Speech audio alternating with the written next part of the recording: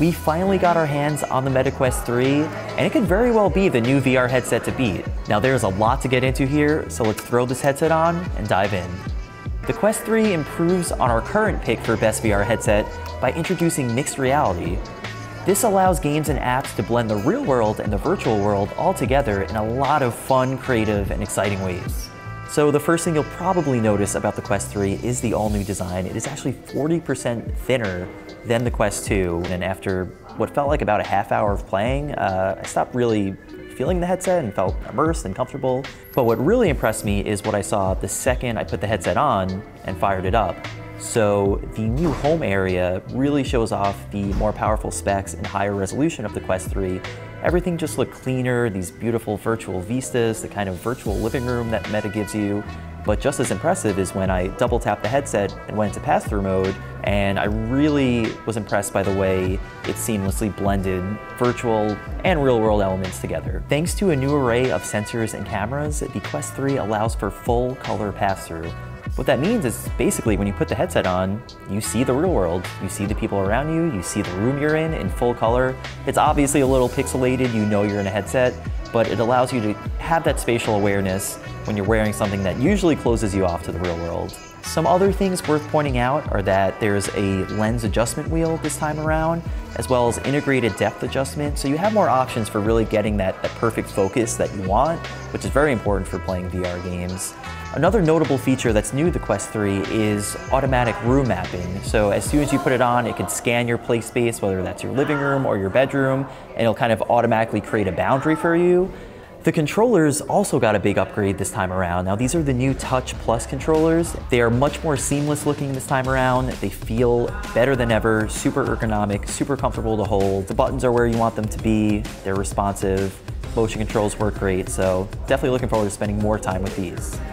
So I started my demo out with a game called First Encounters, which is this cutesy little shooter where you're basically blasting holes through reality and letting these little critters in so that they get into a spaceship. It was kind of surreal just being able to pick up a blaster, shoot it in what felt like the real world, and all of a sudden a little portal appears.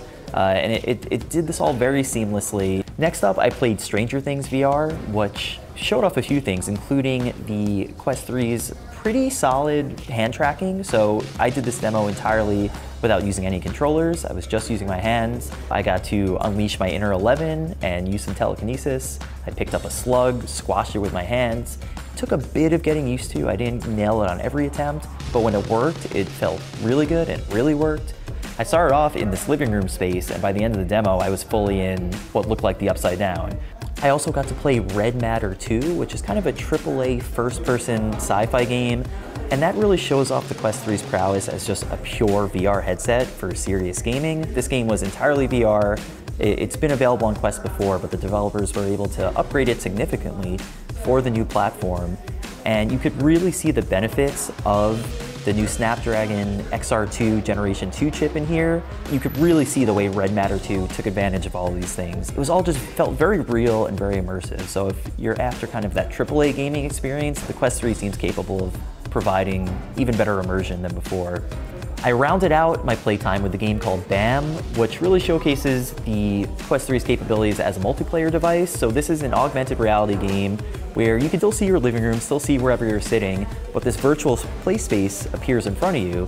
And it's basically a fun little King of the Hill brawler. You're controlling a small character, up to 4 players battle to have the crown, and you have weapons and power-ups, all kinds of fun stuff. But it was very fun because it was a communal experience. I could actually physically see the person sitting across from me. Very, very fun, and again, really shows off those impressive pass-through cameras. As far as software goes, the Quest 3 is going to be compatible with everything that's on the Quest Store. So if you're a Quest 2 owner or a Quest Pro owner and you already own a bunch of apps and games, you'll be able to take them with you. On top of that, there will be more than 100 new and upgraded titles designed specifically for the Quest 3. One of them that I'm really looking forward to is Xbox Cloud Gaming. Yes, that's right. Xbox is coming to Quest 3. So when you have this headset on, you'll basically have a giant virtual TV in front of you, and you'll be able to stream games like Halo and Forza right from the cloud, no other hardware required. The MetaQuest 3 is available for pre-order now, and it'll launch on October 10th. It starts at $500 for the 128GB model and goes up to $650 for the 512GB model. We are definitely looking forward to spending more time with the MetaQuest 3, seeing how it holds up to other VR headsets on the market, so stay tuned for our full review.